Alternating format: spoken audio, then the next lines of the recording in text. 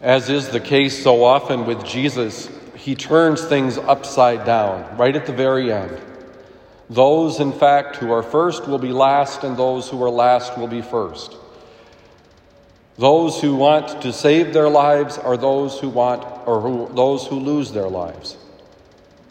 Those who really experience the grandness of the kingdom of God are those who make God their absolute priority. And in the first reading, we continue this theme of kind of turning things upside down, because what we hear and read in this reading is that there needs to be a certain discipline to our spiritual life. There needs to be something that, in fact, helps us to recognize why we do what we do. And such is the purpose of our prayer, and I would argue that such is the purpose of Lent, to help us to take a step back to see the ways in which we need to grow in prayer, we need to grow in fasting, we need to grow in almsgiving.